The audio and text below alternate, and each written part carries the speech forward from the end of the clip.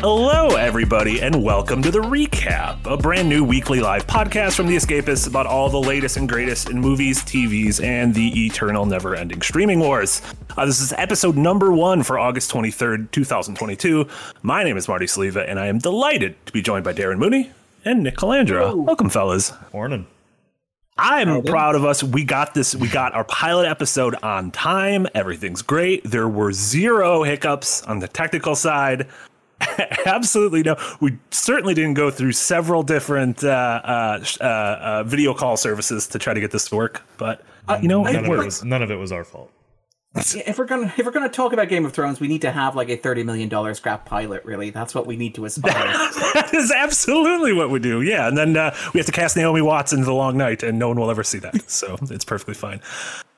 So yes, welcome to The Recap. This is our new weekly series. It's going to be every Tuesday. It's going to be a live stream here on YouTube and available in the future on podcast services and everything. But we're going to be talking about the biggest in pop culture. So we kind of wanted to launch it now because this is such a ripe time for sort of nerd culture TV shows with the premiere of House of the Dragon, just a constant stream of Marvel shows. We have She-Hulk running right now. Andor is about to start soon in the Star Wars universe.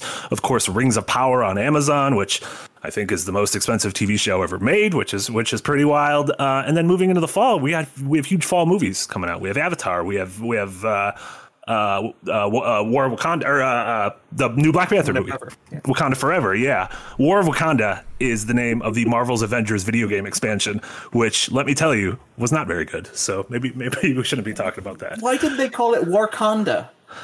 Sounds like. Hold on. Chat's saying Darren still sounds like he's on the wrong microphone. Oh, okay. You might just be too far away from it. Okay, how's this? Is this better? For a condenser mic, you gotta be right up next to it. Yeah. Okay, well then I will turn up the gain. Having told me to turn down the gain, I'm going to turn up the gain. Go for it. You guys missed out on a sick Wakanda joke from Darren. But then we're not only going to talk about big tentpole stuff, but we're also going to talk about stuff we're really passionate about. Like in a few weeks, I want to talk about 3,000 Years of Longing, the new movie from the incredible George Miller. Talk about. Yeah, I almost said late, but no, he's very much alive. He needs to do his Furiosa movie, so he's very much alive. We'll do like off the beat sort of recommendations, like seasonal recommendations when we get to October for sort of horror movies off the beaten path that you guys should check out. This will be your vehicle for weeb shit because this will be a rotating cast. So the much anticipated weeb shit will be here. And then we have just cool plans for the future of sort of like you guys voting on stuff for us to talk about, us maybe doing almost like a movie or TV show book club where we say, hey, in 3 weeks we're gonna jam through this season of blank or watch this movie so everyone can come along and sort of join in the discussion. So yeah, a lot of cool things planned. And as always, like with all of our shows, this show is funded by the support of your super chats and donations and memberships and just your goodwill. I know we already see Amrao and Lampy in there with donos. Thank you guys so much. We'll read those out, throughout the show and at the end of the show, sort of like, like the rest of our shows go. So, I guess first we do have a crazy idea for this show. We do. Are you going to mention it? Yes. Okay. So, given the technical issues of this morning, I'm worried about this idea. The idea is to have Darren play a video game of some sort and have him come onto the podcast to either we'll live stream it through the podcast and we'll make Darren just explore the world of video games, cinematic video games. So we're thinking like The Last of Us or something like that before the HBO show next year. I was going to be really coy and be like, if only there was a prestige HBO series coming out soon based on a hit video game that recently had its first footage shown. I'm really excited about the idea of Darren playing The Last of Us. Darren, what's your experience with video games? What's the last video game you played? Smash Brothers, probably, if we're being entirely honest. Which one? I don't remember. We have like every Christmas that the Mooney family get together, we still have like the GameCube and the Wii and the Wii U and all this sort of stuff that go way back. And we still do like Mario Kart and we still do Smash Brothers and stuff like that. But yeah, no, I am I am wading very carefully into this. We are assuming that there will be somebody over my shoulder to tell me, don't do that, Darren. Or when I keep walking into walls to just go, okay, fine, I'll take the controls here, Darren. I'm assuming there will be some sort of safety net there to prevent maximum boredom. But yes, I am enchanted and terrified by the possibility. The safety net is the anger of the internet. That's true. Yeah, I know. Everybody knows that people yelling at you online makes you more productive and dynamic, right? Yeah, that's the same kind of safety net the Grayson family had, and it turned out fine for them. I don't know. When people start talking shit about me playing a game, I start playing better. you take that anger and you fuel it into. Yeah, I like it. I'm gonna run into that wall so hard. It's gonna be incredible. Gotta be incredible. So yeah, let's jump into it. So this episode we're going to focus primarily on House of the Dragon, the new Game of Thrones adjacent series on HBO that just premiered over the weekend. We're going to be talking about this first episode. How do we want to do this? Do we want to have a non-spoiler discussion and then a spoiler discussion? I think that's fine. Yeah, we can give sort of a broad overview at the top of how we felt about it, and then sort of go into more in-depth stuff. But first off, I wanted to sort of get your guys' temperature on Game of Thrones currently, and whether I talk about it a lot with Nick, but Darren, have you read the books? Are you a fan of the books at all? Well, obviously you watched the series, but what's sort of your take on it? My take on it is, ironically enough, I have read It's a Fire and Blood because that's a completed work by George R.R. Martin. So it has a beginning, middle, and end, and therefore I could consume it. Now, I read it years ago when it came out, which is 2018? 2018? Yeah, sounds about right, which means, I have the full 4 chapters that are going to form the basis of this multi-year arc that is taking place. But yeah, I obviously watched the show. I have not read any of the source novels. I've always been a bit wary when it comes to fantasy fiction. Again, Tolkien was very much kind of a moment for me as a teenager when it was if I was strong enough, I would have thrown that book against the wall. Yeah. But it was just too damn heavy. I was it's a big book. Too many words. It's a big book. I mean, you're okay, well, when they get out of the Shire, something exciting is going to happen. It's okay, so I'm going to power through the Shire stuff. And then you get to Tom Bombadil. And it's okay. You're just trolling me, Tolkien, at this point. Yeah. He's a shithead in the video game, too. He is a shithead. We learned recently Tom Bombadil is a big shithead in the video game. Oh, yeah. Yeah, it's funny. So the source material that this new series is based off of, I saw someone posted a single paragraph from it, and that was pretty much what this episode was. It was just a single paragraph of and the source, the book is kind of almost it's almost like a history book, right? It's kind of it's less written as exciting prose and more of here's what's going on with the Targaryen family.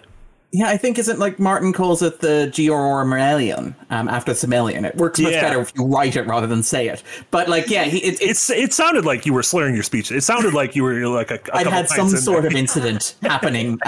But the premise of the book, which is absolutely fascinating, is Martin kind of having a bit of fun. Where I believe and again, it's been a while, but it's 3 historians have written an account of the Targaryen dynasty, and one historian is kind of picking through the various accounts. So over the course of the book, there are competing accounts of particular events, and it's one historian says X, one historian says Y, and the other historian says that never happened at all. And so you have this kind of weighing in and this unreliable narrator, which again is Martin playing with the tropes of fantasy, where it's sure. Yeah, but fantasy histories aren't like real histories. In real histories you have these disagreements, and it's kind of interesting that we'll maybe talk a bit about the TV show as it goes on, but suffice to say the TV show is not a postmodern deconstruction of the notion of historical narrative. It's a much more straightforward kind of it's arguably much more straightforward than Game of Thrones was itself. So it's kind of fascinating to see the show, to see that book transformed into something that is arguably much more straightforward, much more linear, much more conventionally television than when you're reading these 4 chapters in this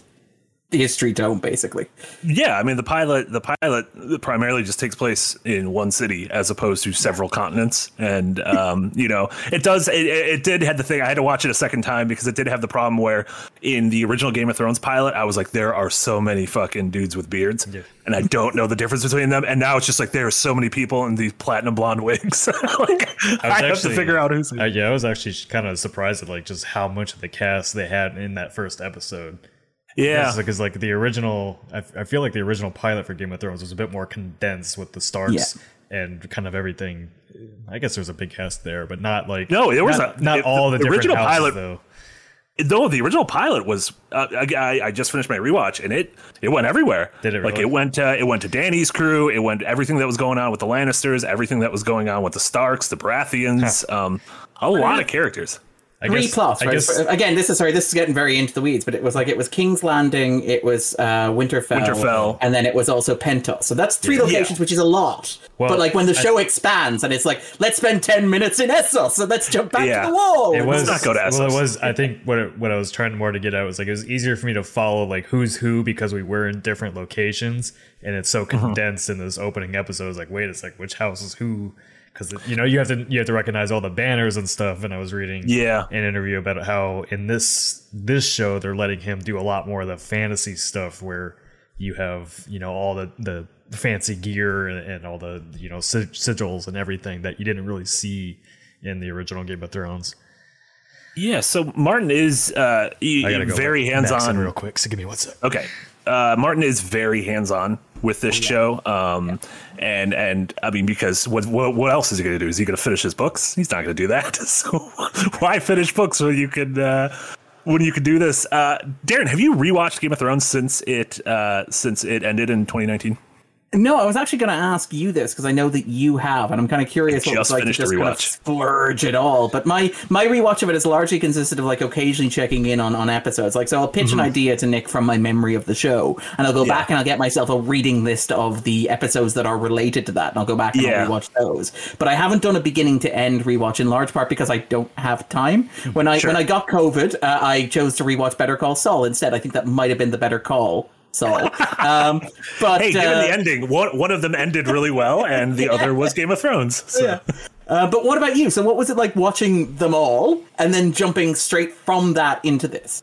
It gave me a new appreciation for how well constructed, especially the first handful of seasons of Game of Thrones are, and how much small moments early on pay off later on, how good the pace is, how it's juggling this massive cast of characters, but it feels like it rarely wastes time. And so I was really impressed by it. It was interesting to be able to see how much more money got put into it season by season. Every season jump, you'd be like, oh, okay, I can almost see the ratings climb and how it's becoming a part of our monoculture, over the course of this month, as opposed to, I'd watch it and then we'd have to wait 9 months and then I'd watch it again and I'd sort of forget the smaller things. And then, I do think the 7th and 8th season are largely, bad with some really high points. I think the Spoils of War, like the loot train episode where Dany's dragon just destroys the caravan, I think is incredible. And also A Night of the Seven Kingdoms, the episode in the last season right before the massive battle, I think is just wonderful. Or in the 8th season. Last script, right? Yeah. And that's that sort of incredible moment with Brienne where Jaime knights her and everything. And so I don't think the last they're not like Rise of Skywalker, which to me have no redeeming qualities. Yeah. Like literally, like I will rewatch that movie and be like, I pulled nothing from this. I don't like anything in this except Babu Frick. I like Babu Frick. So I guess it has one redeeming quality. It's a weird little. Look forward to the 8-episode miniseries focusing on Babu Frick on Disney Plus next fall. Book of Babu? I would love the Book of Babu. Don't try to tempt me with a good time. But I'm very glad I did this rewatch because. If we want to get into the actual the episode, The Heirs of the Dragon, written by showrunner Ryan Condal and directed by co-showrunner and famed director of most of the big battle episodes in the back half of Game of Thrones, including Hardhome and Battle of the Bastards, Miguel Sapochnik.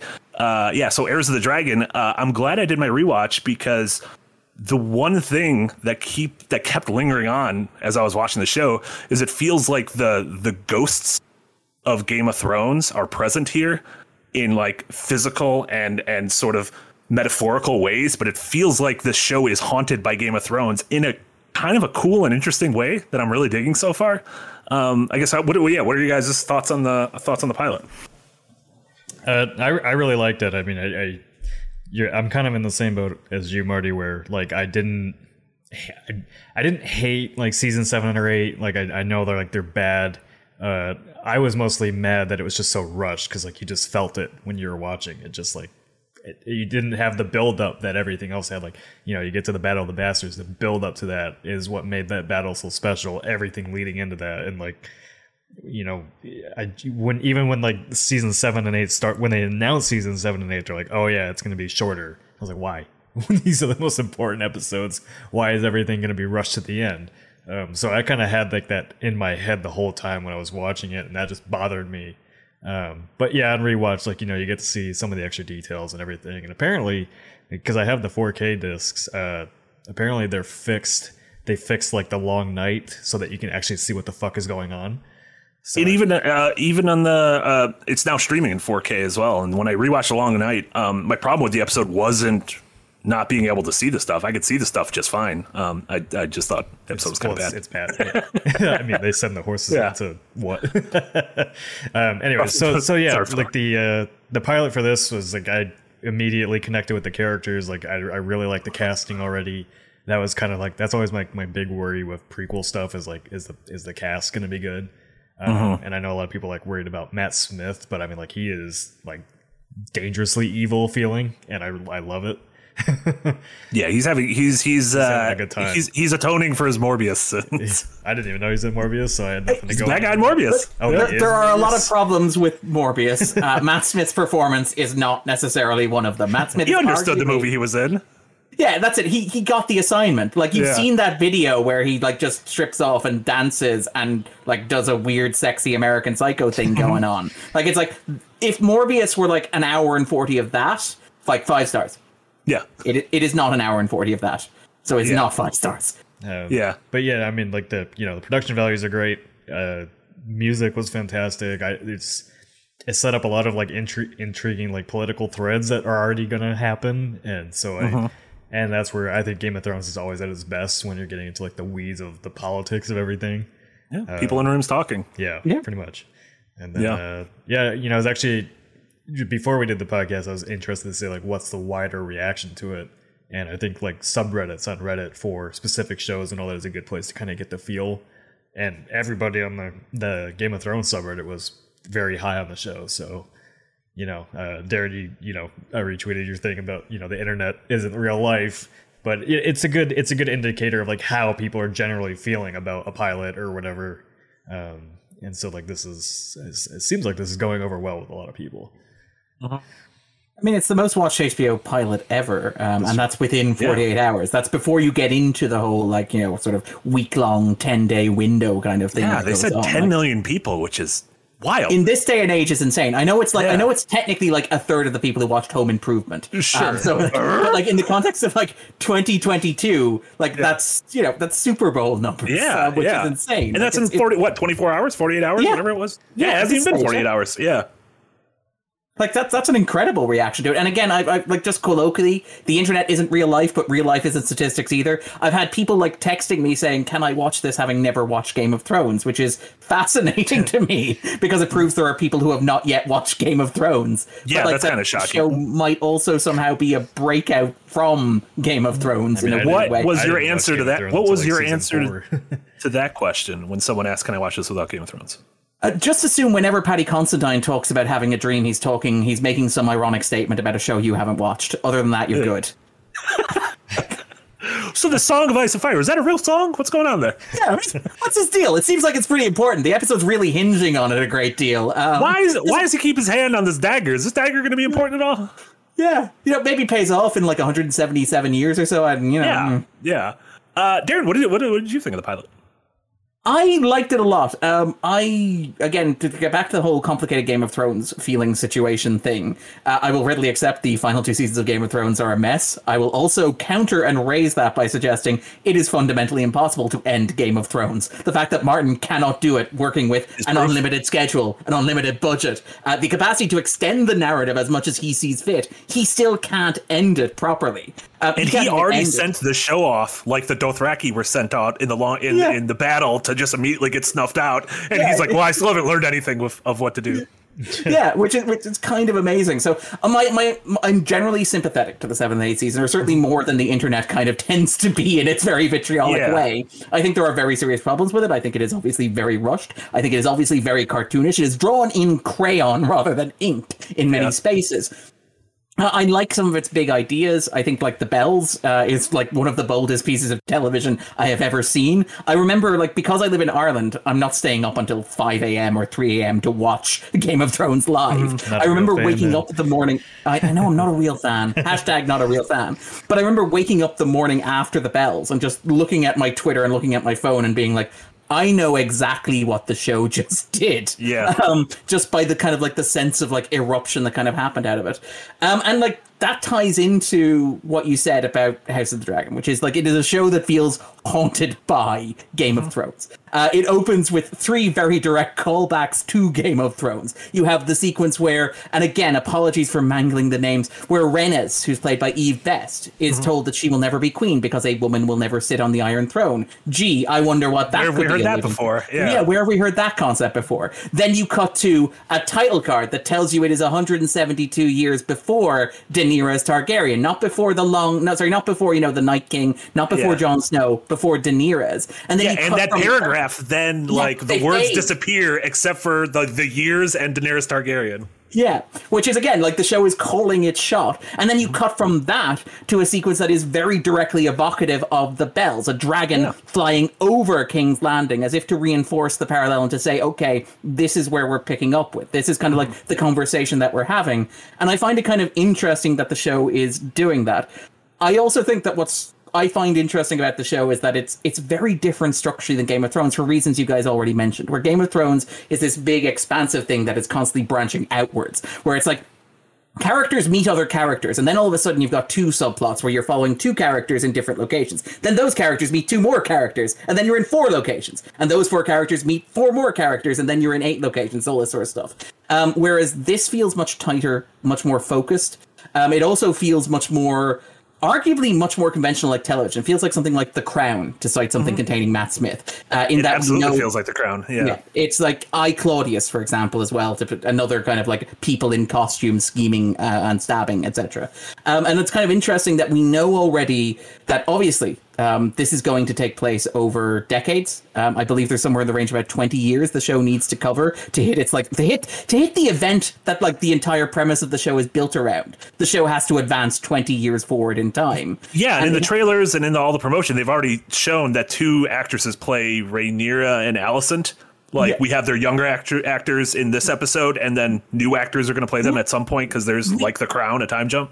We haven't seen the lead actor of this show. Like when you go to HBO Max, it's, I believe, is it Emma Darcy? Who Emma Darcy. Like the face who appears on the title card. Yeah. And we haven't seen them yet. And then you have like Olivia Cooke, who is arguably as big an actor as Matt Smith. She hasn't shown up in the show yet. So you know that there's this big kind of time jump coming, which is interesting because it feels like it's kind of...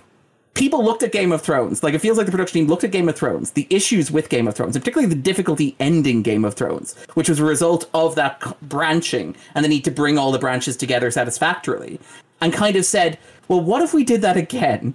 But instead of doing this weird model where it's a constantly fracturing narrative with hundreds and hundreds of characters, we instead make it like it's a TV show like Dynasty or Dallas with dragons in it. So we keep a tight focus on this core cast.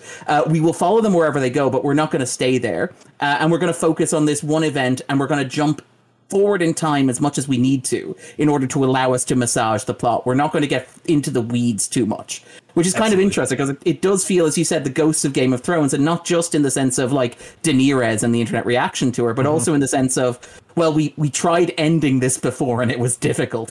What can we do to make the landing of this baby a bit easier this time around? Yeah, and not only like this pilot had to sort of reestablish a baseline for HBO for this world because they have so many grand plans. Like, this is their mega franchise. This is their thing. You know, we have that rumored, unconfirmed Jon Snow sequel series, supposedly a show about the Sand Snake, who we meet in this episode. 10,000 Ships is supposedly in development. The Tale of Dunk and Egg. You know, all sorts of. There was that Naomi Watts pilot that was filmed and then locked forever in a vault, never to see the light of day. So I feel like they kind of had to like reset the board after the backlash of Thrones, and 3 years later be like, okay, let's just ease everybody back into this. And I thought this pilot did a really good job of that. I mean, I think it looked really good. It sounds really good. Having Ramin Djawadi back, like incredible composer, and having sort of weaving in notes of the Game of Thrones score with the original pieces, I think works really well. That's what I really like about it. It's not, with all the mega franchises are constantly like, callback, nostalgia, and this is like just hints of it. It's like you're in this universe, world, whatever you want to call it, but it's not like we're not tying everything back to Game of Thrones to make you like, oh, you remember how good that was? It's no, look how good this is gonna be. There's no returning cast member. Like, obviously it's set 172 years before, but there is no returning cast member, which seems insane launching a spin-off today. Like, it seems like you would have, like, I don't know, Dany in a flash forward just reading her family history, and that would be your jumping off point. Or the first show they would do would be Robert's Rebellion and be like, okay, it'll be the characters but just younger. Yeah. I thought the again, before we go into spoilers, I thought the episode looked great. It sounded great. I definitely picked up on a lot of the intrigue after the second viewing. I really appreciated the sort of the I more understood not only the family tree, but like who everyone is and who hates who at the small council table, and sort of getting to those moments where it's like, oh, is this person lying about what actually happened? Like the show does an interesting job with not only point of view, but making us question like kind of what we're seeing and motivations. And then obviously, a big turn in the back half of the episode. And then I kind of loved where it left off. I'm really excited that this kind of feels like a little bit like Succession. I mean, it's literally about Succession, but it feels like the show Succession, which I'm excited for. Yeah, the show is very conscious about that. I may have seen some more episodes, and there are some very overt references to Succession, which we'll get to. Brian Cox? No, they can't afford Brian Cox, darling. Do you not remember that story? Like, Brian Cox talks about he was supposed to play like the Septon that is it the Hound meets, and they hired Ian McShane instead. Oh yeah. They couldn't. Ian McShane, he'll act for anything. Yeah. I have standards, darling. Yeah. Where it's like I believe that was the paragraph in like Brian Cox's wonderful memoir, which is well worth reading, where it's just like he dishes on all these other actors, and like his big complaint about Ian McShane is that he's too cheap and he's keeping Brian Cox from his sweet Game of Thrones money. Incredible. The thing I remember most about Ian McShane, where he spoiled the fact that he was going to be in the show before the episode aired, and people got mad, and he said, "What do you care? The show's just tits and dragons." And I'm like, this is great. And now that's like the 6th HBO spinoff. Yeah, exactly. Hobbits and dragons. That's the big thing now.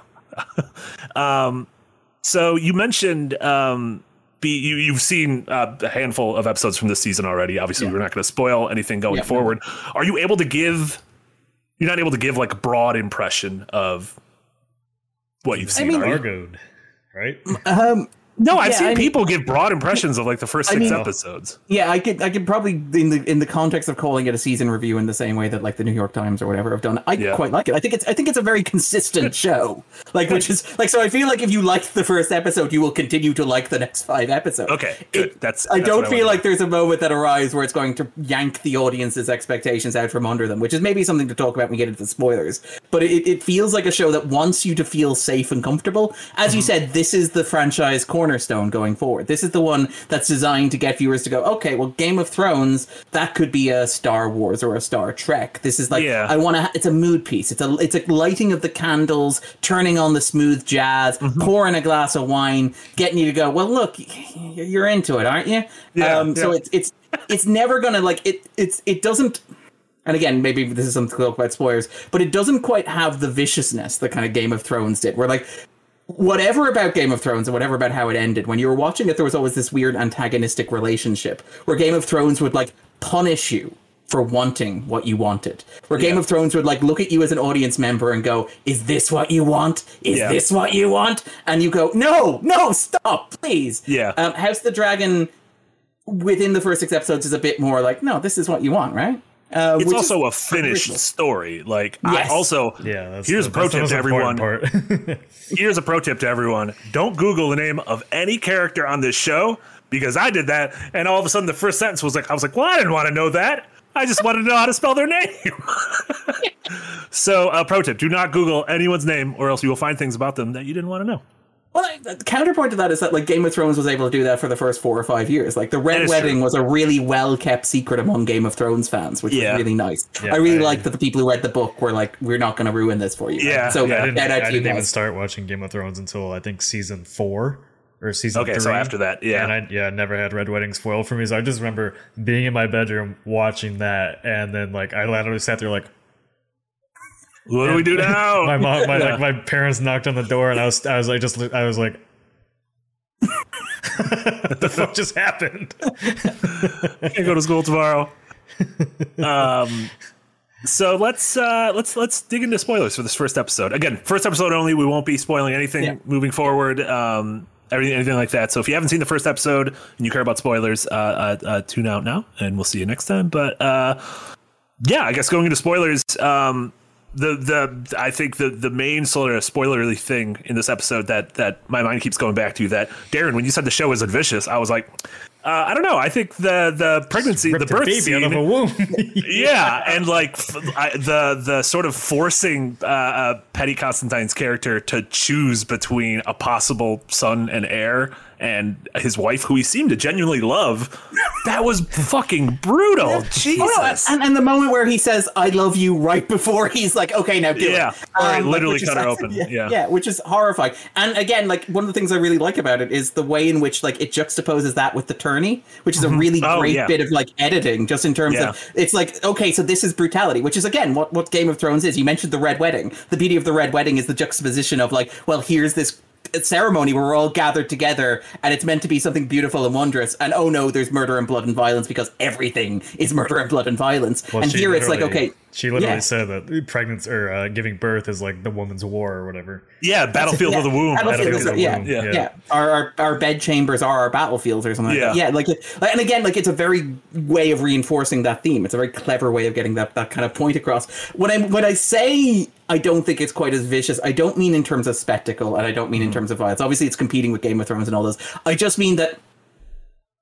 And again, my gut feeling is, I wonder, like, will this show do something with Rhaenyra, for example, that it did with Dany, what Game of Thrones did with Dany? Sure. Like, will the show, like, get you to root for Rhaenyra, and then at the end pull the carpet out from under you and go, well, you were actually rooting for a monster all along? The provocation of the audience that goes with that. That's kind of what I was kind of alluding to. But yeah, the birth scene is I'm cautious to describe it as stunning, but it's a spectacle and a piece of showcase that really does say, okay, we're in business here. This is what we're doing. Yeah, and I feel like it treated as the graphic as it was, I feel like it treated it with the amount of respect it needed in terms of like how brutal it was. Like they didn't kind of gloss over it in like a Hollywood standard. They were like showing how like genuinely awful this is, and then to have the moment later at the funeral pyre and to see the two bodies there is like devastating. You're like, oh my god, how is this character possibly going to go forward? Yeah, like I was surprised at like how much emotional investment I already had in the characters by that moment. Mm-hmm. Yeah, because like I just the start of Game of Thrones, I didn't feel like I really had that right away. There's some shocking scenes, the pushing the kid out the window and everything right away. Yeah, just it was like, oh, I don't really know what's going on yet. And in this, I was like, and maybe it's just because you've already watched Game of Thrones, and it's like, oh man, like big deal. But it was just like the scene not long after where I forget what's the king's name. Viserys. Yeah. When he's in his hall and they're at the table going over all this stuff, and they're trying to get into the politics of his heir right after that happened, and he finally immediately breaks, following it. Yeah. And I'm like, whoa, like, all right, I'm in. Yeah, because it was also we didn't see a lot of good husbands on Game of Thrones. No. And usually, if you were a good husband, you died pretty quickly. Dead, yeah. And so, like, you saw in the scene, like, when he visited his wife when she was taking a bath and everything, like, he genuinely loved his wife. He was just so kind of lost in the sauce of needing a male heir that, and again, showing sort of the politics of the time, or of the fantasy world, where the choice wasn't hers of which of the two of them to save. The choice was his, which... It's interesting, again, like you said, playing on sort of familiar notes of Game of Thrones proper. And it even feels like some of the characters we've met so far are direct analogs and something. Yeah, or even amalgams. Like with Rhaenyra, she seems like part Arya, part Dany, and then the Matt Smith character feels like part Jaime, like part Bolton, part like like a little bit of like I'm not sure like who, and it feels like everyone's painted in a bit shade, like more of a shade of gray. Yeah, well, I mean, Viserys is very much that, because like the whole episode is like, is he just a power hungry, I need an heir, or does he actually care about his family? Does he care about Rhaenyra? It's like, and then when he finally breaks at that scene, you see like, okay, he really did care about his family in a way that you weren't expecting, just from the politics of Game of Thrones and everything. It's like, so I like that there's already like everybody, and you said it, like everybody's kind of more of a shade of gray, but there's already like a lot of complex character motivations going on where his brother wants to serve him but also vie for power, and then when he's actually thrown out, he's kind of surprised by it. Yeah, I thought I guess going into the Matt Smith character, I thought Daemon Targaryen. Yep. Yeah, really, it's just names. like Matt Smith. All awful with names. I am. Yeah, I literally have a list of them the first right episode. here. There's too hard to remember them all. Yeah, exactly. Daemon, I think is a fascinating character, especially as I'm getting the Jaime vibe from him, where I think they want us to hate him, and I think he's going to be a character we're going to end up liking. Because at least from the trailers, it clearly shows that there's like sort of like a splintering faction, and he's at the head of one of them, right? I guess, Darren, I'm putting you in a tough spot because you probably know. No, I cannot answer that question. No. Well, I guess from the pilot, what do you think of Daemon? Oh, no. I mean, like he's a Matt Smith character, and I think and again, very much a very archetypal Matt Smith character. He's Philip from The Crown. He's also, Charlie Manson from Charlie Says, and all that sort of stuff. He's an archetype that like Smith has gotten very good at playing, which is this kind of like weird, frustrated man boy who's also kind of sexy but also kind of dangerous. Which I think Smith is really good at, and I think that's a really nice zone for him to be playing in. And I think he knocks it out of the park, and I think the episode works really well. As you said, that kind of tension you have between the two. And while I said, like, this is a much more straightforward sort of narrative than Game of Thrones, a much more linear, much more conventionally television kind of story, you alluded to it earlier, but one of the things I do really like is the ambiguity over, like, Daemon's exile, where, like, you see him give the toast at the brothel, or you see him start to give the toast at the brothel, and then you have, like, Otto Hightower, who's the guy who's played by Rhys Ifans, who feels very much Tywin Lannister-esque. But he's the guy who says, oh, by the way, he toasted the king for a day. But you don't see the words come out of Matt Smith's mouth, as I recall. You see him begin to toast and raise his glass and talk about his kind of dead, nephew or whatever. But you don't see the words come out. So there's this ambiguity about whether or not he said it, whether or not you think that he said it, whether or not, like, Hightower is just making it up to capitalize on Viserys' grief to get rid of a potential obstacle and potentially, like, get rid of a potential, like, heir to the throne who's massively dangerous and would obviously hurt his own interests, while he's also maneuvering his daughter into Daemon. Oh my god, that thing! I was like, I was like, okay, Otto, this is gonna be like he's gonna be a good dude. He's gonna be like Ned Stark, a great hand. And then when he's like telling his daughter, like, oh yeah, you're 14, go console the king. I'm like, no, what have you done? Rhys Ifans, like it's like, when has like Rhys Ifans ever like exuded decent character vibes? When you cast Rhys Ifans in a movie, you're never looking for like the Robert Redford type. To be fair, hey, his Kurt Connors. What about Spider-Man? Turned into a lizard monster. A literal lizard man? Yeah. Yeah. I thought that was I thought that was brutal. And I like that Daemon doesn't deny that he said it, but he also seems like the kind of guy who would be like, fuck you, I don't need to deny this. Like, why do you even think that? That's your problem that you think that I said that. Yeah. And again, I think he thought he was sort of untouchable. Because like as the sort of the leader of the Gold Coats, he was. Which, how many of those people that they chopped the hands off and penises off do you think, like, one of them had to be innocent, right? Like, they had to have... I think multiple people were innocent. I mean, how do you appeal your dick getting cut off? Like, what's the appeal process there? It's like, Your Honor, my client, new evidence has come to light, and it's like, okay, we'll get the needle and thread, boys. Yeah, I guess. I don't know what you do afterwards. Yeah. Get the gorilla glue. I just kind of hope for the best. I mean, like, and again, that sequence is interesting because, again, you mentioned the ghosts of Game of Thrones, right? And one of the big criticisms that was always lobbed at Game of Thrones was its, sexual violence, the way that it treated its female characters, the way in which, like, it used sexual assault and things like that. And it feels very much like a statement of purpose or the spin-off series, which again is very much engaged, as you said, with the ghosts of it, that the first act of sexual violence it depicts on screen is the nailing of a penis and the sawing of a penis. Where it's like, okay, we've listened to the criticisms and we said maybe some of them are valid and we're willing to consider them, and we're going to fold that into how we approach the storytelling, which I thought was very interesting and very pointed. Again, as you say, it's interesting to watch this in the context of knowing Game of Thrones and Game of Thrones being a cultural icon. And even like in this first episode, it's like, we're wrestling with that, Mm-hmm.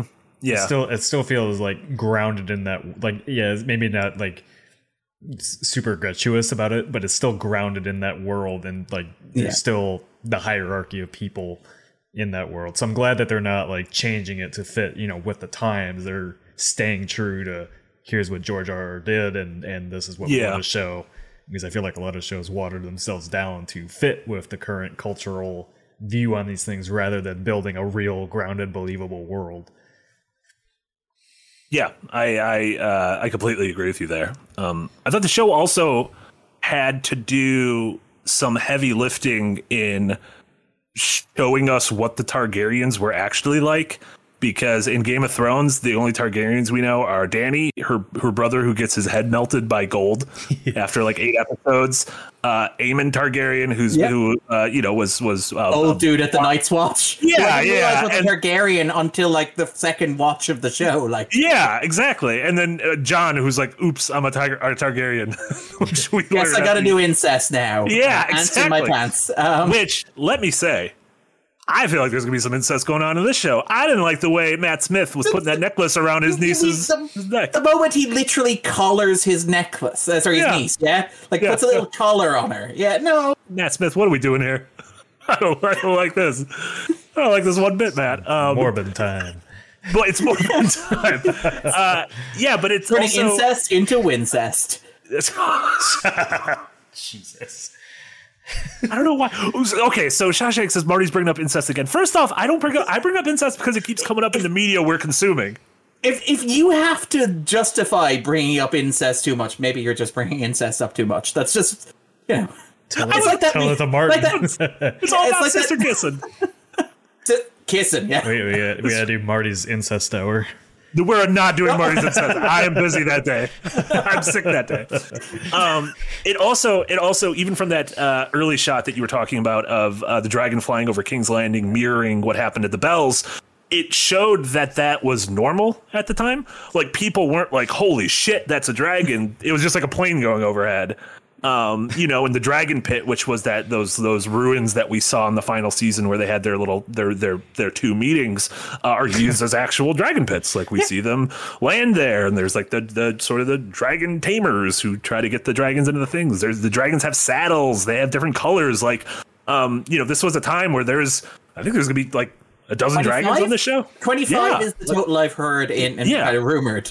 Especially at Dragonstone, which we spent so much time for in the original series. Like, this place is just gonna be lousy with dragons. Yeah, and I'm really great that they're not dragging their feet and introducing that. Matt Smith's dragon looks scary as shit. Yeah, it did look very big and very very intimidating. Also, was that Sonoya Mizuno, his like mistress, who walked up to him with that dragon? Yes, it was. Yeah. Okay, from like Devs and from Devs and like Ex Machina Annihilation. Okay. Yeah. Oh, weird. And again, she plays a more prominent role as the show goes on, but part of me is like, she was lead in her own show a couple of years ago. This is a very odd move. Yeah. And I'm curious too with like, I'm again, you don't need to answer this. I'm curious of when. We know this time jump is going to happen at some point this season. When is it going to happen? Because like, I really like the Millie Alcock and Emily Carey. Those are the two actors. And I really like their performances so far. But I imagine if you're going to jump a decade plus in time, that recasting kind of makes sense. But I also got a little bit of vibe between the two of them that they had a relationship. Yeah, I mean, you guys got that at all? again, like, this is one of the interesting things where you read about it, and again, like, this is one of the things where I think that it's Sapochnik, the director. Miguel Sapochnik. Yeah, Sapochnik. Apologies.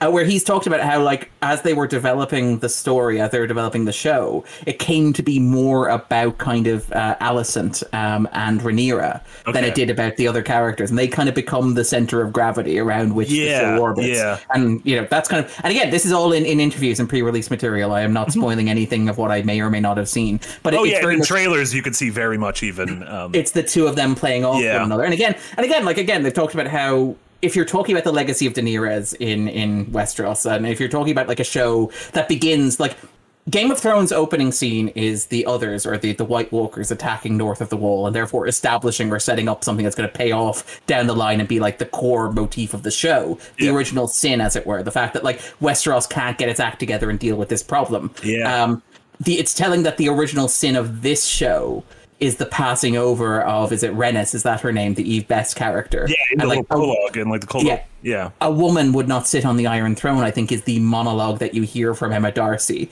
So it does feel like if you're going to tell that story, then your centers of gravity are probably going to be these two women whose arcs unfold in parallel.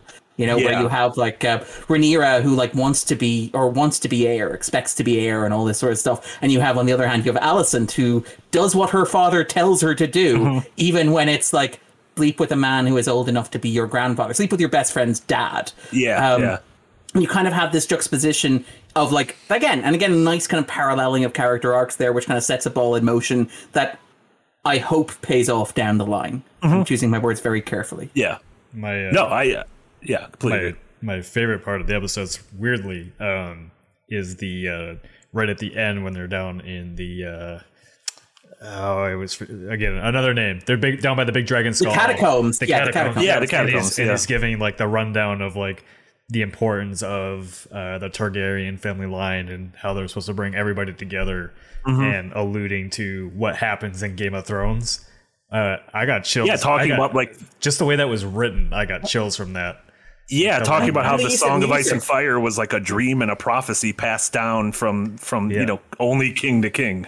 Yeah, and the fact that, again, it's something that looks very explicitly like it does in Game of Thrones, that giant dragon skull. Because even the Iron Throne here looks different with its little barbed wire / pigeon / defenses things going on. It looks more like that's the original. That's what Martin wrote. Like there's an official drawing of the throne, and it's this like terrifying monolith that like no one should sit on, which no one should sit on this throne because everyone's getting their ass stabbed by it. They say it's like the most dangerous place for anybody to sit. He's gonna clearly die because of a back wound from sitting on this fucking throne.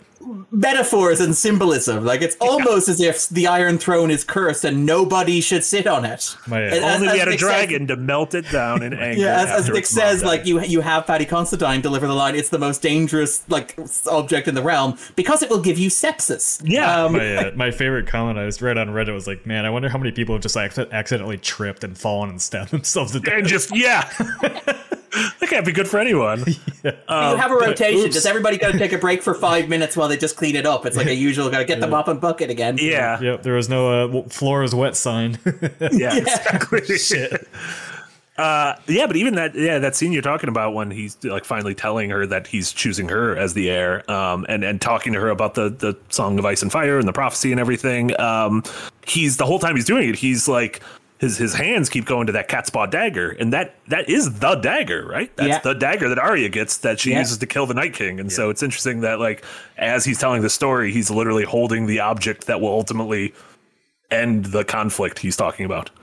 Not through the hands of a Targaryen, but through the hands of a Stark.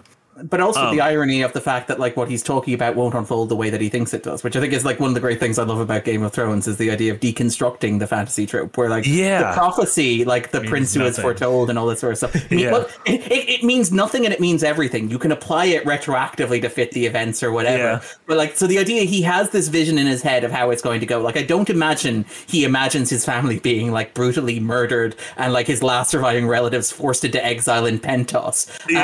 But like, So it's kind of interesting, and I imagine he doesn't imagine, his great granddaughter like torching King's Landing and burning the Red Keep. But it's kind of like you have that wonderful like dissonance and dramatic tension, I think, between like what Viserys imagines he's doing, and again, it's that tension that you have. You mentioned the scene with the childbirth as well. Like that's the thing that I really love about Viserys and about like Paddy Considine and the way in which he plays the role, the way in which the role is written, where like he does love his wife. He clearly does. He loves his family very much, but he's also like, when the choice has to be made, he hems and haws for about like 10 seconds, and he's like, no, I know the choice that needs to be made. And you have the moment where it's like, I love you, and then cut her open as well. Whereas there's this dissonance between the way in which he sees himself and the way in which he is. And I think that's kind of fascinating. That's a really great contradiction for a character, and I I think it's really fascinating and a good nub for the show. Yeah, I like that kind of irony. That's one of my favorite things about like Game of Thrones as a universe, is like the prophecy is like everybody tries to follow it and then they pervert it into their own, and it's like it's such a good like allegory for religion in today's world, where it's we're following things by the book, and then we pervert it and take it into our own. Like, I have to do this. No, you really don't. It's not changing anything. It'd be nice if Star Wars went that way at some point. What is the Force and the prophecy? I mean, that's I don't imagine any point after 2017 Star Wars is going to do that for a very long time. Rest in peace. No. I'm not mentioning anything by name. We have Zack Snyder's Rebel Moon to look forward to hopefully go that part 1 and part 2. Yeah, part 1 and part 2. Yeah. There's one thing I'm very excited about going forward. Do we get to meet this scary man named the Crab Feeder? You can give me a non-verbal. I want to meet a man named the Crab Feeder because I feel like he's feeding people to crabs, which I think is cool. As someone who loves the Dark Tower, I think fucking crabs eating people is great. You might very well think that, but I couldn't possibly comment. Crab Feeder. Yeah. Is the loathsome dung eater in the show?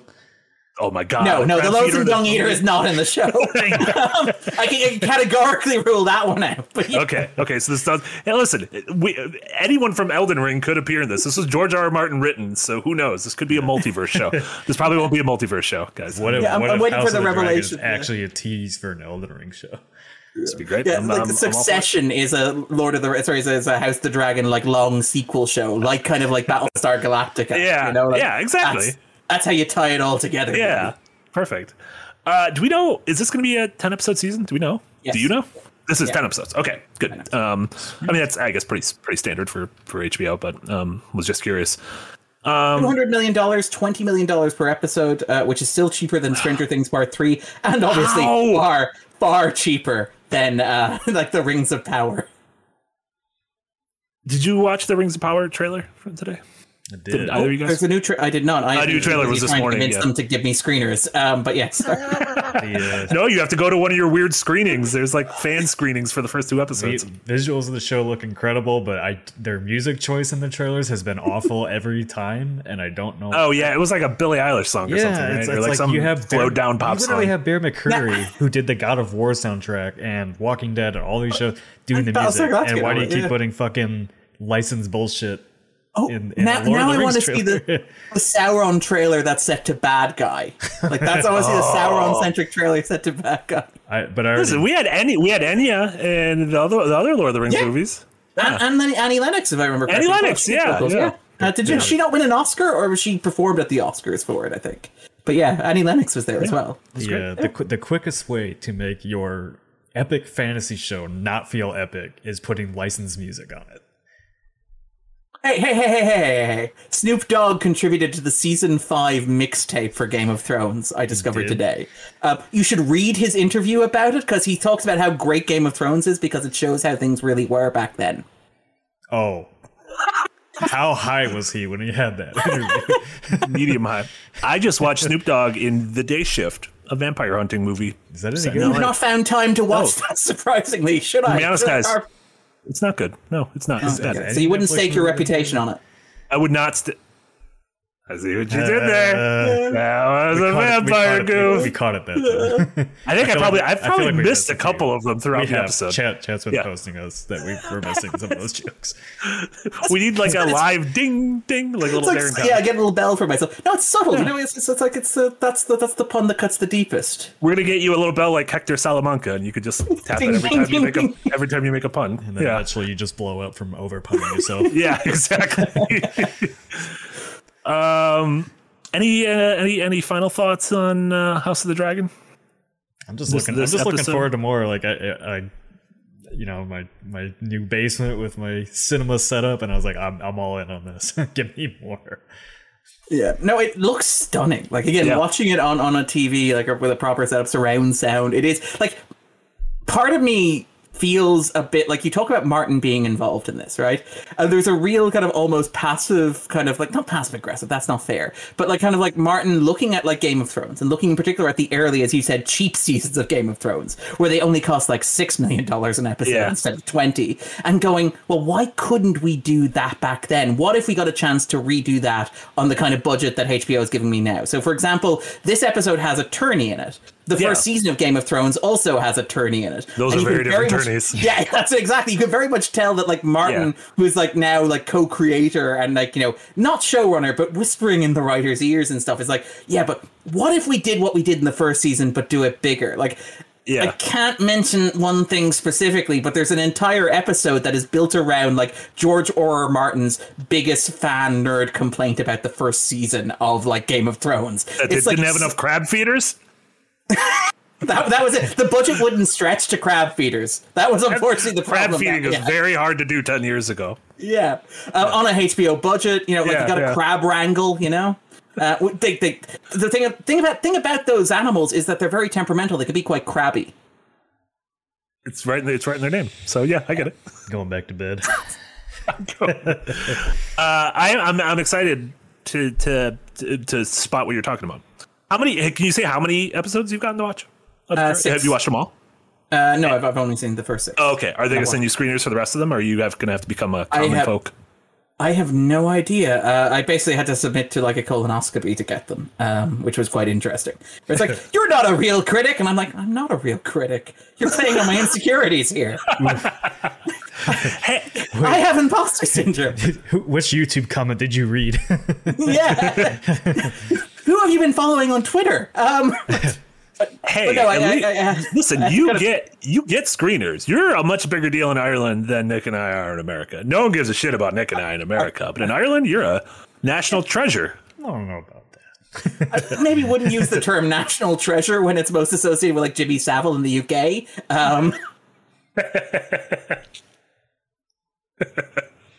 Only if you find Nicolas Cage out there somewhere. That's fair. That's a much better associations in the US market. Yeah, I guess that is true. Yeah. There you go. That works. They're doing a spin-off without him, which is odd. Like, I can't imagine Nicolas Cage like would turn down the money to do it. Like, that's the thing. It's like, let's bring back Justin Bartha. The kids love Justin. Everyone loves Justin Bartha. You remember The Hangover? Remember the guy who's not in The Hangover? Everyone loves that guy. You've seen Geely, right? Disney knows what everybody wants. Yeah. Maybe after The Unbearable Weight of Massive Talent, he's like had like a come to God moment where he's like, I'm worth more than this. I don't want to be a punchline anymore, except in this movie where I'm clearly the punchline. Isn't the joke that he was like the third choice after like Daniel Day-Lewis and somebody else? Isn't that the joke about like The Unbearable Weight of Massive Talent? Yeah, which I think is great. Yeah. I still have a copy of The Pig. I haven't watched it yet. Pig's really good. I really like Pig. Yeah. Really like Pig. It's like really nice because you think it's one thing and then it becomes something else entirely, which is great. Yeah. I love when I'm watching something and halfway through I'm like, oh, this is what I thought it was going to be. I wasn't surprised. But it's still good. Yeah, but it's still good. Exactly. Yeah. Let's wrap this week up. Every week before we get to your super chats and donations, which we appreciate, let's maybe give a recommendation. Something folks should. Have you guys watched anything lately? Any movies? Any TV series? Any read anything that you would recommend folks checking out? I haven't started it yet, but I did not realize that HBO picked up Warriors, which is that Bruce Lee inspired show. The first two seasons were on Cinemax, and I think I don't know how long ago they brought it to HBO, but it's on HBO now, the first two seasons, and they just talked about season 3. So that's on my list to start. I'm working my way through the Sandman. It's kind of hard that show's a little hard to follow, getting going, but I'm getting there. Like if you haven't read the do you think if you haven't read the comics, it could be a little tough? Not really. It's just like, I don't know. It's just kind of it's a slow burn. Those first two episodes. It's a streaming series. It's very much a streaming series. Yeah, I really like the first episode. The second episode, it was interesting, but there's a lot going on. And I'm like, but we're getting there. But yeah, Nice. Warriors is my next show to start at. Darren, anything recently? Yeah, so I mean, obviously in terms of recommendations, the Sandman, the actual comic book, the Neil Gaiman comic book, which was usually kind of formative for me growing up, and because the passing of William Peterson, the German film director, I rewatched In the Line of Fire recently. Oh, so good! It's a stone cold masterpiece. It's a movie that, like, in my mind, I always assumed Clint Eastwood directed because it's a movie about how Clint Eastwood is old and an icon of Americana and hooking up with a woman who's young enough to be his granddaughter. I'm like, yeah, that's definitely a Clint Eastwood movie, right? Yeah, I know it's a William Peterson movie, and it's beautiful. It's perfect. Like it's one of those great 90s thrillers. So if you haven't seen it, I highly recommend checking that out. And also Air Force One, which is like one of those great mid 90s blockbusters where it's like nobody's going to call us on the premise. Nobody's going to question the premise, right? It's like one of those movies that feels like it comes right before the internet, because it's like if you announce the premise of Air Force One on the internet, your executive calls you into a meeting and it's like, okay, we're being retooled. This is not happening. Not gonna work. Harrison Ford is the US president in a Die Hard movie on an airplane. It's like you can do two of those things, but not all three simultaneously. So yeah, I would wholeheartedly recommend that. Perfect. I don't know if I'd recommend this, but when we were talking about movies that halfway through, I'm like, ooh, I didn't think this was what it was gonna be about. They made a sequel to Orphan. Y'all remember Orphan? They did. Yes. They made a sequel to it. So a sequel 10 years later. Yeah, the actor is 22 years old. Yeah. Oh, it's a prequel, not a sequel. Yeah, it's a prequel. Sorry. Yeah, she's 22 years old, reprising the role that she played 10 years ago when she was 12. Oh. Yeah. And that's not the strangest thing about this. So the original movie is about a family who adopts this girl from an orphanage, like a Russian girl who, it turns out the twist in the original movie is she's not a girl. She's a full-grown woman with some kind of dwarfism and also a serial killer. So they made a prequel about like, what was she doing before this?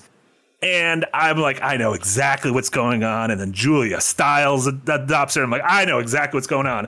And then a twist happens, 35 minutes in the movie, and I'm like, "This is what the movie's about," and it's great. It's fucking stupid as hell. It's absolutely stupid. I wish I would have seen it in like a rowdy theater, because I think people would have lost their minds at the back half of the movie. I'm not sure I recommend that either, but that twist is amazing. My problem with that twist is that it comes an hour into an hour and 40 movie. So the last 40 minutes are amazing. Like they're pure trash cult masterpiece kind of cinema. Very Malignant. They have the kind of just energy. Yes. Where it's I didn't know what this was, but it's going for it. And it's yes. But the problem is that getting there is very much exactly the movie that you describe. It's exactly what you think when you hear "What If Orphan," but a prequel with a 22-year-old woman playing a role she played when she was 12. I love the forced perspective shots in it. There's it's a fascinating movie to just watch in terms of filmmaking. But that last act is amazing. I love that last act. Eve asks, "Is it incest, Marty? Is that the spoiler?" It's not incest, Eve. Everything's not about incest. Only Game of Thrones and 12 Minutes are about incest. You know what movie I would not recommend? Jurassic World fucking Dominion. Why? Why would you watch that? I had to. I've seen all the other Jurassic Park movies, but I have never in my life have I paused a movie and looked at the guy, my roommate, and gone, "This is fucking stupid." She literally, Addie Sedler in the movie brings up the line, slid into my DMs, and I'm like, why? Why would you? This is so dumb. And the whole first, I remember watching your In the Frame, Darren, and just the whole first part of the movie is literally just sniffing its own nostalgia farts. The entire movie.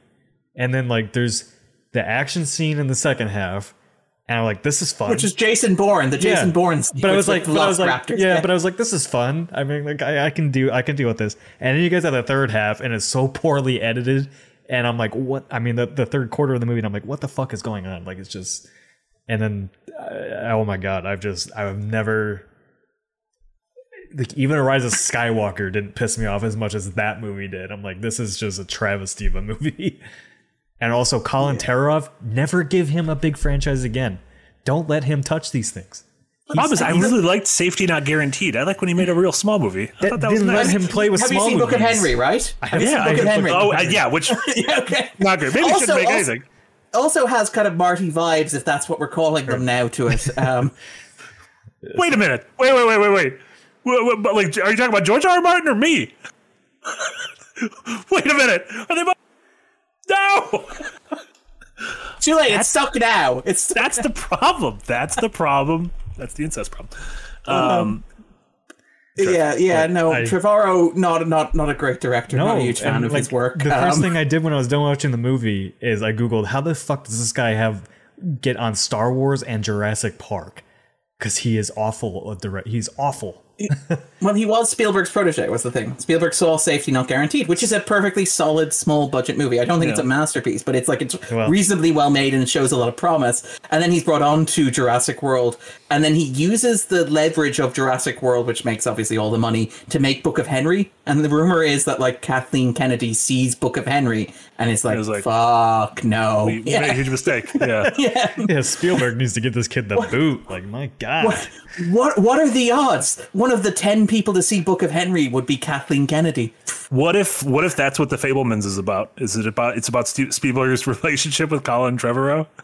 Well, I mean, Spielberg has this thing, and again, like, Spielberg's obviously created an entire generation of young performers and young directors, and like a huge number of people owe a massive debt to him. Everyone from like Drew Barrymore, for example, is just one. Yeah, do we have to like clarify Spielberg equals good? Spielberg equals great. Like, what's really it's really interesting that and I love Spielberg, but recently in the 21st century, he's less good at that whole picking proteges thing, because Shia LaBeouf was very much a Steven Spielberg project. Like, he was the one who pushed LaBeouf for Transformers and obviously Indiana Jones, and then LaBeouf immediately kind of turns around and LaBeoufs him, or rebuffs him, I guess is how you would describe it. But yes, he buffed him one way or another. He's really good in Lawless.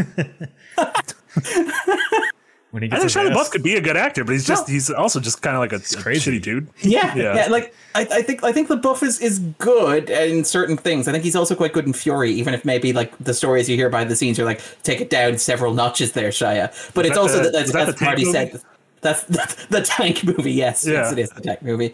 But it's kind of, it's like Marty says, it's like the stuff behind the scenes where you're like, this, maybe just deal with that stuff.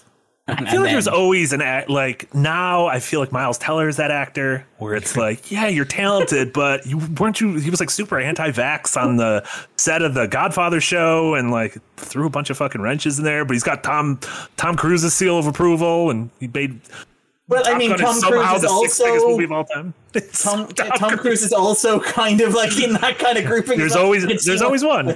Why they gravitate towards one another, perhaps. Yeah. Exactly. But yeah, I just like, man, I think we've talked before, Darren, how I'm like, I maybe these big franchises aren't for me anymore, but like Jurassic World Dominion brought out a rage in me that I didn't know existed for media. I'm like, this is when you broke bad. Yeah, I was literally sitting there. I was like, what idiot watched this movie before it went to the public, heard the script and said, yeah, that's good. I like that. That's going to do well. I want to know this. Did you buy it? Did you buy it in 4K? A physical 4K copy?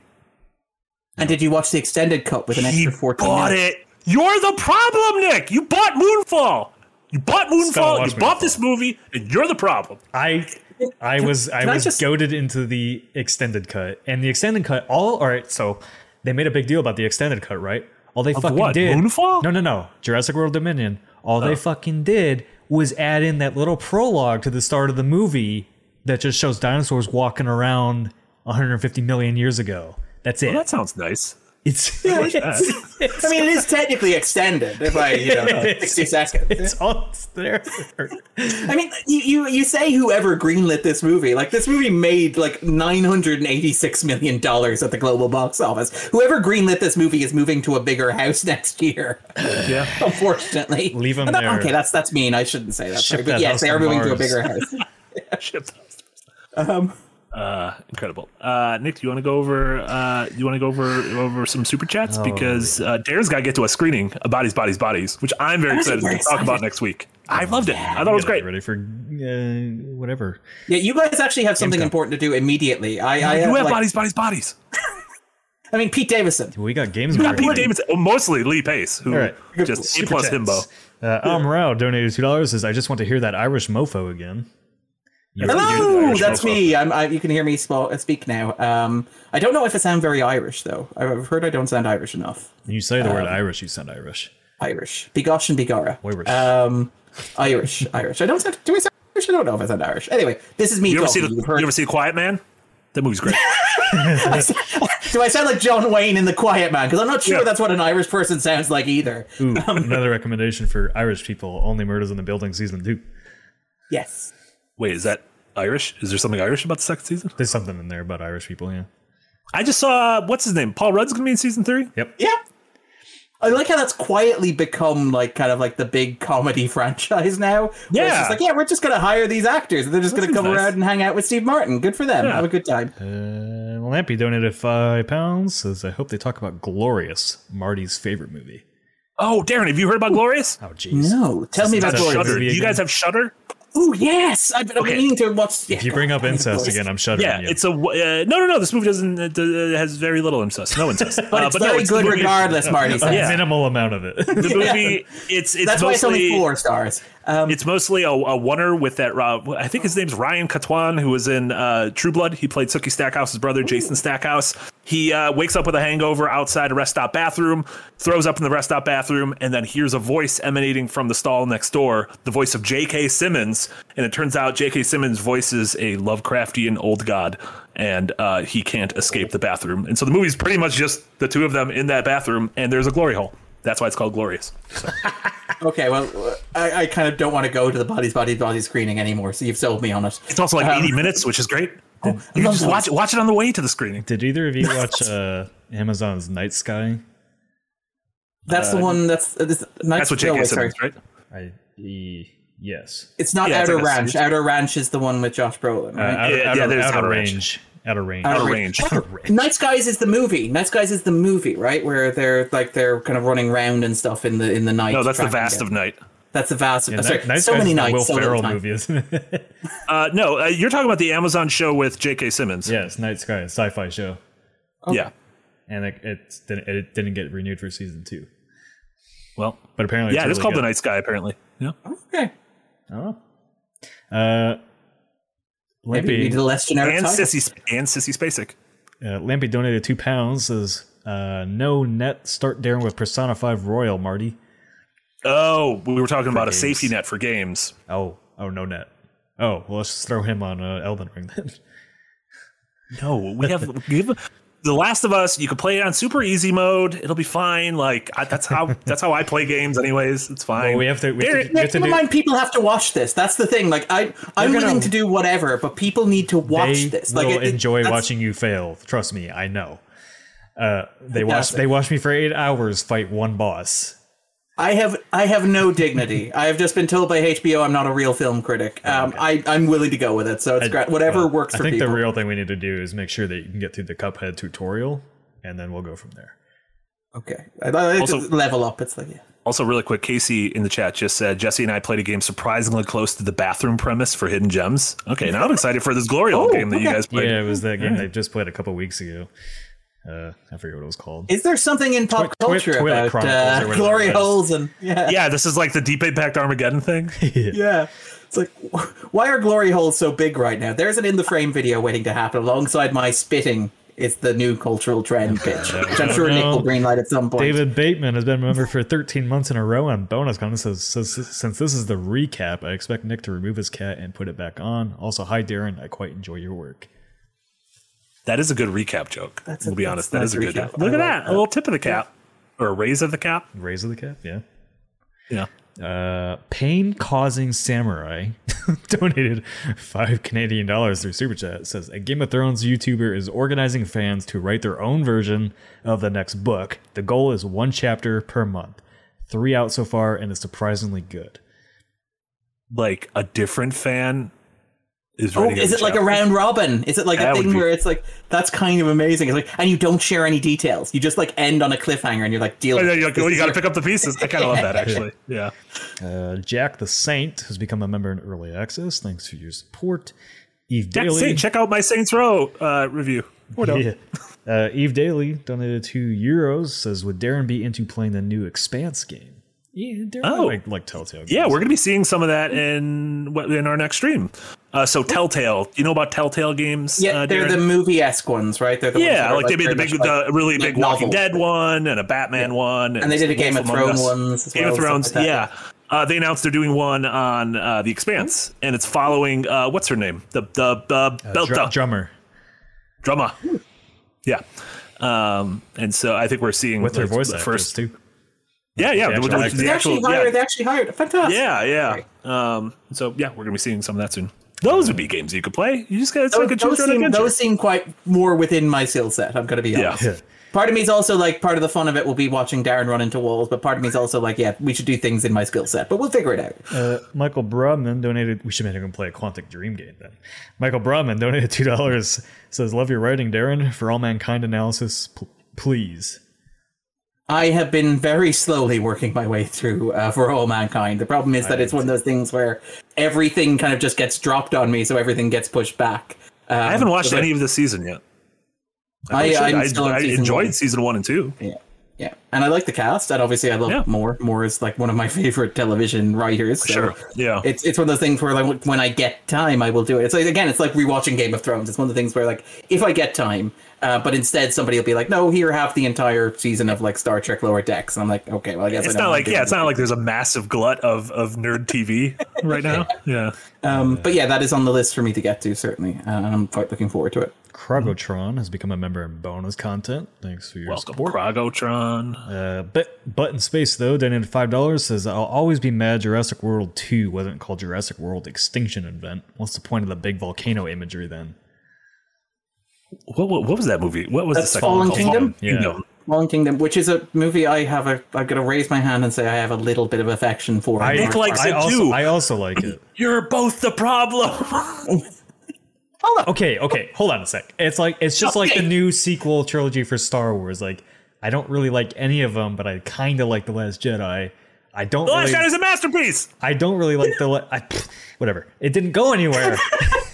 Are we allowed to say that name on the podcast? That wasn't Ryan Johnson's fault. Are we allowed to say that out loud? I'll say that out loud all day. I love Ryan Johnson. I love every single one of his movies. Looper's kind of dumb. Glass Onion. I love Brick and Brothers Bloom. Anyway, I like Glass Onion. We're getting Glass Onion soon. Like the entire story, everything about the Jurassic World trilogy is fucking terrible. I just like the horror, like the visuals of Fallen Kingdom. Story be damned, all that stupid stuff. Yeah, it's Bayona, isn't it? J.A. Bayona is the guy who directed it. She's done like The Impossible and stuff like that. Also, are you doing a Star Wars thing now? Even in everybody's doing a Star Wars thing now. Even in Jurassic World Dominion, like there's some great cinematic shots in there, like the scene with Bryce Dallas Howard when she's in the woods after she paratroops out of the plane. Oh, and she kind of has to call into something like the Apocalypse Now reference. Yeah, there's some great ideas in there. They just don't go anywhere with it. And also, what if we just watch Apocalypse Now instead? I bet we could. Yeah, it's got a 4K copy of it. You got a whole Redux. Wait, I'm about to say like which version of it, because there's like several of them. I'm working my way slowly through like the 5-hour work print that is on YouTube. Oh my God. Like I've seen all the other 3 versions. But like Jurassic World Dominion did like the same thing that Rise of Skywalker did for me. It made me appreciate everything else a lot more. What I will say in defense of like Fallen Kingdom is that it's the only real Jurassic Park World movie that feels like it does more than just do the first one again but bigger. So it's like, okay, what if it's a natural disaster movie and what if it's a haunted house movie? I was about to say a gothic horror movie against rich people. Yeah. They do like Nosferatu but with dinosaurs, and it's like, this is stupid. This is very stupid. It is not very good, but at least it is different from the other like 3 bad sequels that this thing has produced, and The Lost World, which I like. I at least had fun with Fallen Kingdom, like where the Jurassic World was literally, Darren just said, a bigger Jurassic Park, and I was like, but whatever. The same again, but without any of the wonder, awe, and majesty. It was. Just watch Land Before Time. What was it? Feeding nostalgia at a trough, or whatever you said, Darren. That's my favorite. The one where I just tweeted that out, and you were like, "No, it was a title of one of Pigs the at a nostalgia trough." Yeah.